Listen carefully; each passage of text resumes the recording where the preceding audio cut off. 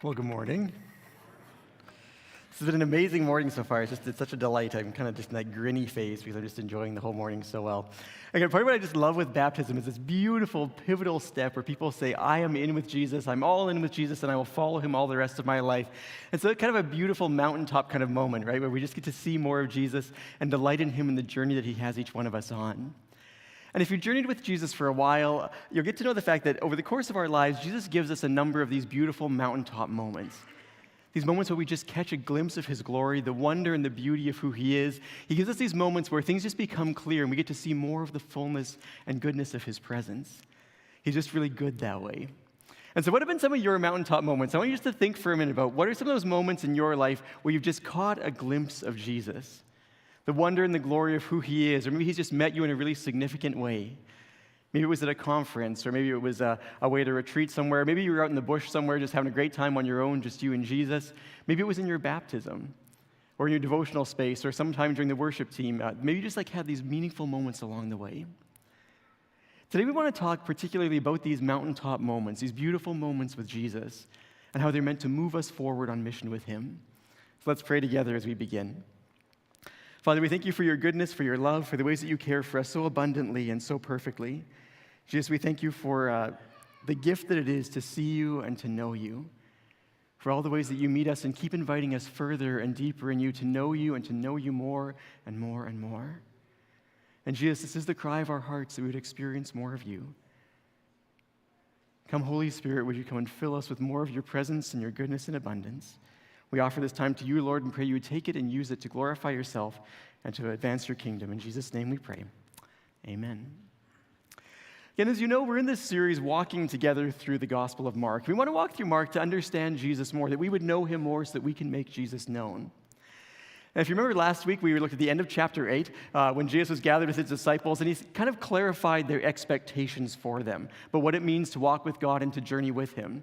And that even when we journey through hard and painful seasons, that we're called to continue to trust him and to hold every desire and every ambition and every glory and every goal of our lives fully open and available to God for him to use our life exactly as he wills. And then we're going to pick it up today where we left off last week in Mark chapter 9, verse 2. So if you have a Bible or a Bible app with you, feel free to open and turn to those things. If you don't have it, don't worry. We'll read it to you as well, and so we'll journey through this passage together. So after 6 days, Jesus took Peter, James, and John with him and led them up on a high mountain where they were all alone. There he was transfigured before them. His clothes became dazzling white, whiter than anyone in the world could bleach them. And there appeared before them Elijah and Moses, who were talking with Jesus. Peter said to Jesus, "Rabbi, it is good for us to be here. Let's put up 3 shelters, one for you, one for Moses, and one for Elijah." He did not know what to say. They were so frightened. Then a cloud appeared and covered them. And a voice came from the cloud, "This is my son, whom I love. Listen to him." Now, can you imagine just for a minute what that would have been like? Can you imagine you're with a couple of your friends and Jesus, you're hanging out, you've been together for a while, and you go up on a hike day, you're off on a hike, you go up at the side of a mountain, and you're all alone, you're having a great chat, a really good time, and all of a sudden, the appearance of Jesus changes. And the glory of God radiates out of him to such an extent that even the clothes that he is wearing become dazzling white. The radiance of God Almighty shining out of his very being. And while you're trying to take in all of that, all of a sudden Moses and Elijah show up. Moses, the guy who led the people through the wilderness, who God used to part the Red Sea and to walk through it, the guy who gave the law, he's right there in front of you, speaking with Jesus. And Elijah, maybe the greatest of the prophets, is just right there in front of you. And then Peter says a few things that we'll get to in just a minute, but then a cloud descends. And they would have understood that so often a cloud represented the very presence of God Almighty, the Father God coming down and surrounding and enveloping them. Can you imagine you with the radiance of Jesus, Moses and Elijah, all of you being wrapped in the glory and the presence of Almighty God? And then you hear a voice that says, "This is my son, whom I love. Listen to him."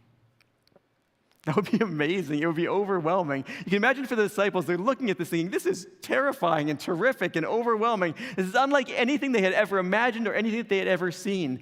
They've been with Jesus for a while, and they've seen him do some pretty amazing things. But in this moment, they get a whole new glimpse of who he is. Jesus isn't just an anointed teacher. Jesus isn't just a great leader.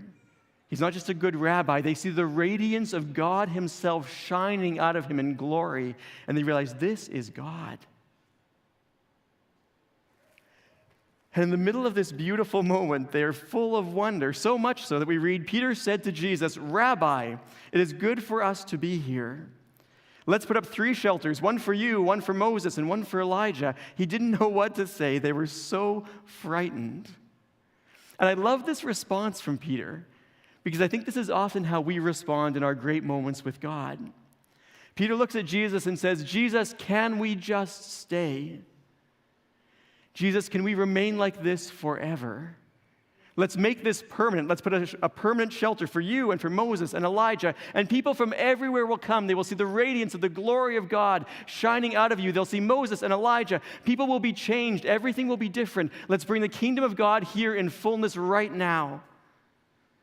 Peter is saying, Jesus, this is so good. Let's just stay. And isn't this how you and I feel? You think about, again, your mountaintop experiences with Jesus, those really great moments with him. This is always the cry of my heart in those spaces. Jesus, can we just stay? Lord, I want to see you like this forever. Lord, I want to feel like this forever. Lord, I want the clarity of this moment forever. Can I just stay with you like this? Can we just keep this moment solid? Can we make this permanent? Can we bring the fullness of the glory of God right here and right now? And this just makes sense that this is our natural response. Again, there's nothing like the presence of God. And when we catch those glimpses of the wonder and the majesty and the fullness of who he is, we are changed and we are shifted, we are transformed, because there's nothing so good. There's nothing so beautiful, there's nothing so powerful, there's nothing so life-changing as seeing the presence of Jesus. And our hearts long for more and more and more, and we cry out, Jesus, can I just stay? And again, this is what we were created for. In the very beginning, before sin ever entered the world, this was God's intention, that we would live with him in an unhindered relationship with nothing between us, where every day we could see and glimpse and walk in the goodness and the glory of God. And so when we have those moments, our very being cries out from the inside, longing for more of this, because this is what we were created for. This is the deepest desires of our hearts. And so we say to Jesus, Jesus, can I just stay? And so the disciples find themselves in this beautiful, this wondrous moment. They're catching a glimpse of Jesus like they've never seen him before. They're hearing the voice of the Father. They're wrapped in the presence of God Almighty. And then we read, suddenly, when they looked around, they no longer saw anyone with them except Jesus. And so suddenly, it's just over. Suddenly they look around and there's just the 3 of them and a very ordinary-looking Jesus, the way that they've always seen and known him before, and everything is just over. I wonder if they felt pretty deflated in that moment. I wonder how they felt about that. Be like, this was amazing, and all of a sudden we're just here. What just happened? We thought the kingdom of God was coming here and now. We thought it would always look like this. Jesus, why? What's going on? And isn't that how you and I feel as well? When you leave the retreat, or you come back from out of the woods, or your devotional time is over, or we move into the sermon and maybe you're not enjoying it quite so much, you have this moment of suddenly it's just over. Suddenly the moment has shifted, and everything looks remarkably like it did just a few minutes before. Just seconds before, you were experiencing the goodness and the wonder and the glory of God, and it was perfect and clear and majestic and amazing, and now it's suddenly over. And when we have those moments, we just say, Jesus, why? Why is this changed? Why couldn't I just stay? Jesus, why couldn't things remain as clear as they were? Why couldn't I just stay in this beautiful moment of glory with you? And so why does God do this? Why can't we just stay? Our passage continues on. As they were coming down the mountain, it has that feeling of heaviness about it, right? They were coming down the mountain. Jesus gave them orders not to tell anyone what they had seen until the Son of Man was risen from the dead. They kept the matter to themselves, discussing what rising from the dead might mean. And they asked him, "Why do the teachers of the law say that Elijah must come first?" Jesus replied, "To be sure, Elijah does come first and restores all things. Why then is it written that the Son of Man must suffer and be rejected? But I tell you, Elijah has come, and they have done to him everything they wished, just as it is written about him." Again, they're moving from this moment of goodness and glory and seeing the fullness of the presence of God, and they start to make this painful journey down the mountain. And as they do, Jesus starts to talk to them all over again about pain and about suffering and about death and about the journey that lies before him. And the disciples are still frustrated by this. They still don't understand what we talked about last week, that there is going to be death along this journey. And again, they're wrestling through, what does this really mean? And so they ask Jesus, don't people say that Elijah needs to come first? And scholars will tell us that what the disciples are actually asking Jesus, they're saying to Jesus, "Jesus, we know that Elijah is supposed to come before the fullness of the glory of God comes, and we just saw him. Jesus, we just saw Elijah. And so does that mean that we can skip all of this idea of suffering and pain and difficulty? Doesn't that just mean the kingdom of God should come in power now, and everything should be made fully right?" And Jesus brings them back to the moment. And he reminds them, discussing John the Baptist, who was the Elijah to come, that John the Baptist came, he fulfilled his purposes, he made everything ready, and they have done to him everything that they wished. Jesus reminds them, John the Baptist showed up and he prepared the way, and he was arrested and he was put in prison and he was beheaded because people couldn't control themselves at a party. And what Jesus is saying to his disciples and reminding them, as beautiful and as glorious as the mountaintop is, Jesus is saying he has to come down the mountain. In order for him to fulfill the fullness of the will of the Father, he needs to suffer and he needs to die. He needs to take on the full weight of all of my sin and your sin and overcome these things in victory and move forward into resurrection. You see, in order for the mission of God to be completed, the mountaintop experience had to end. Jesus had to leave this moment of goodness and glory and descend down into rejection and pain and suffering in order for you and I to experience salvation and freedom and fullness and all the joy that we sang about this morning. And Jesus wasn't willing to give up any of the will of the Father. And so he had to come down. And this mirrors our experience and the disciples' experience as well. They also had to come down off the mountaintop and walk through particular painful spaces of journey so that they could see Jesus in years to come in greater glory than they had ever possibly imagined. Because the mission of God required that the mountaintop experience would end. And for you and I, when we have these beautiful and these great moments with Jesus, we continue to cry out, "Lord, can't we just stay?" And Jesus says, "No. You can't." Because there is a world that is in desperate need of hope and peace and forgiveness and freedom and healing. There are people all around us that need to see life and hope and goodness. And so we have to come down off the mountain. We have to step back into the messiness and the intensity and the busyness of life. We have to go back to our family and our job and our school and sometimes stressful and painful situations. And sometimes along the journey of redemption, there are moments that we would rather not walk through. But Jesus says to me and he says to you, the mission is more important. And in order for us to see Jesus in the wonder and the glory and the fullness of all that we will experience one day, he invites us to move down off the mountain so that as many people as possible can find hope and life and freedom in him. You see, the mountaintop is a beautiful glimpse of what one day will be. But Jesus continues to say to us, you need to step down off the mountain into the mission that I have called you to embrace in order for the fullness of the will of the Father to be done. And this is really, really important. Because if we don't understand that the mountaintop isn't meant to last, it will come out in some really unhealthy ways within our soul. For example, first of all, we might believe if we think the mountaintop is always supposed to continue to move forward through all of our life, we may have an overwhelming sense of guilt and shame and condemnation because we feel that we just don't have it in us to stay where we were supposed to be.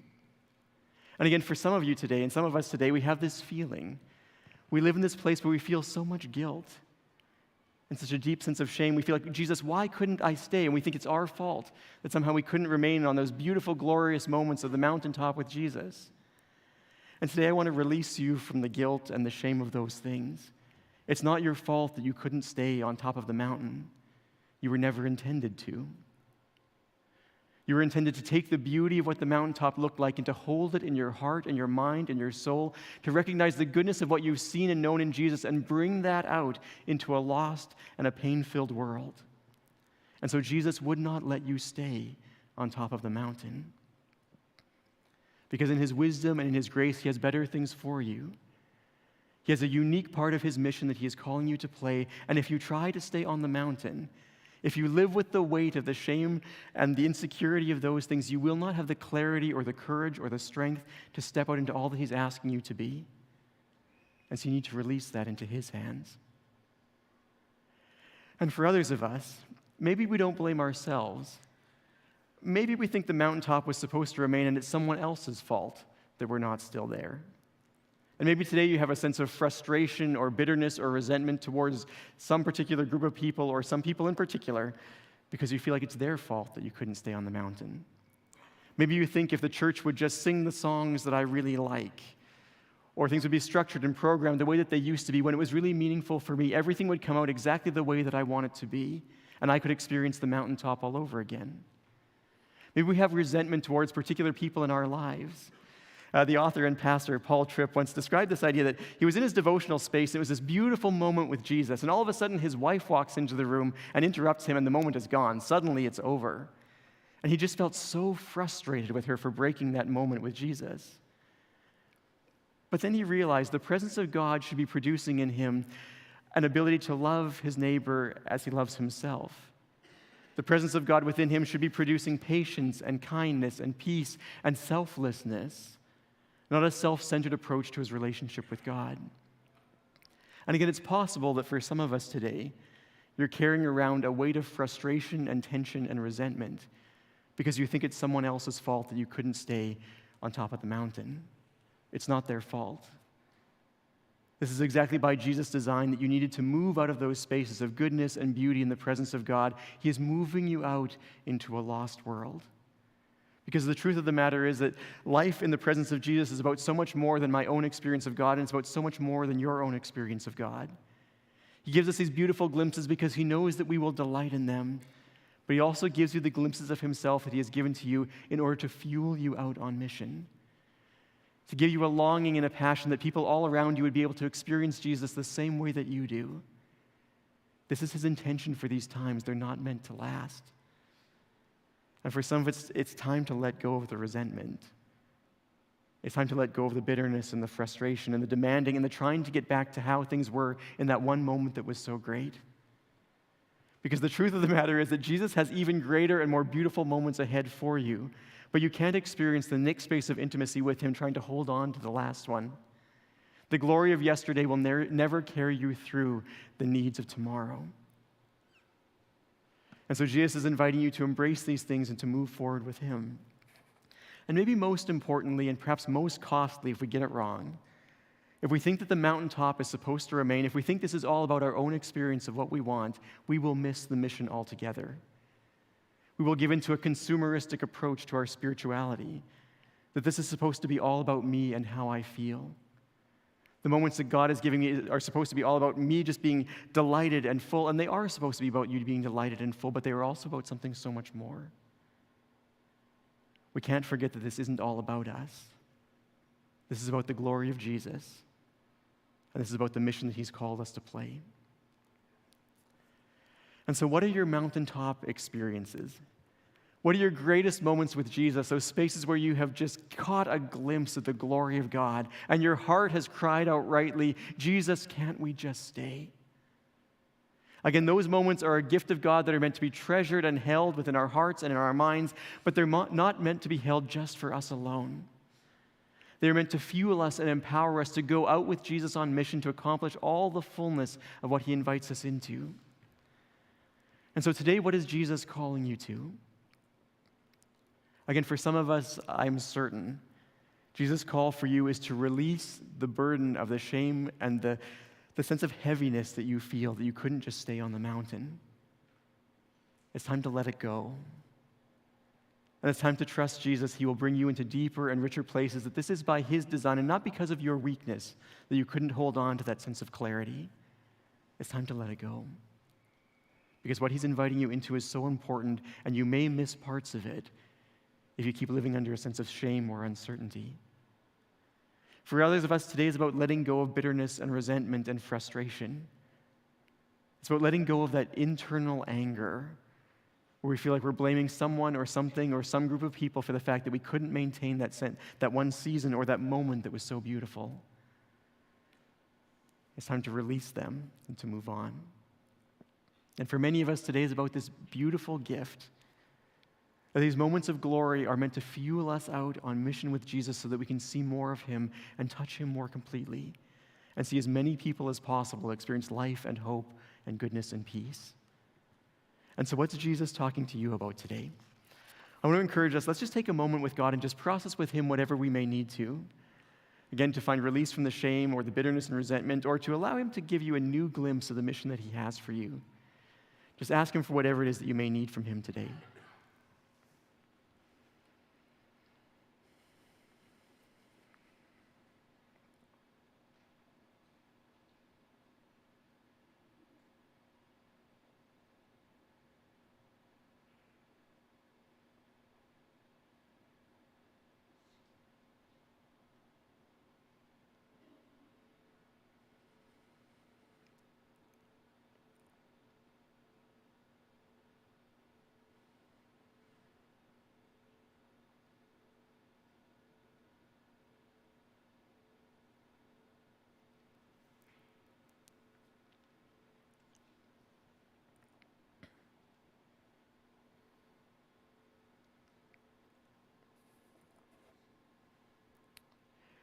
Father, we thank you that you love us so perfectly.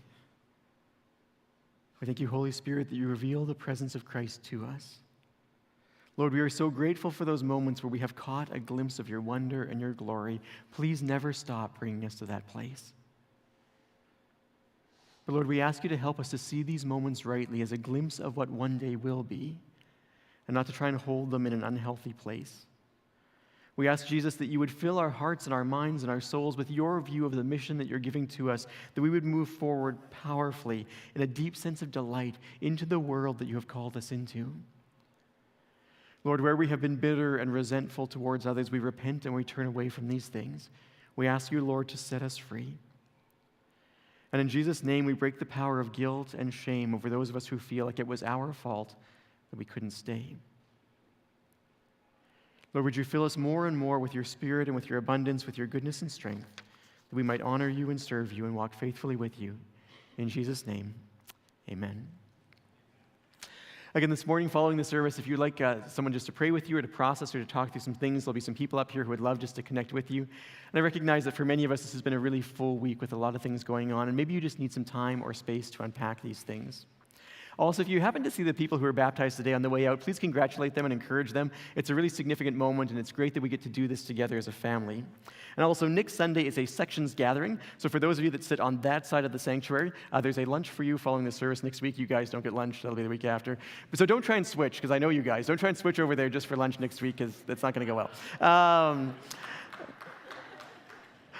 Also, as we embrace now the week that Jesus has prepared for us, my prayer and my hope for each one of us is that we can take all of the goodness that Jesus has poured into us over the years, and we can use that to empower us to walk faithfully with Jesus and to make Jesus known in the days to come. May God bless and keep you. Amen.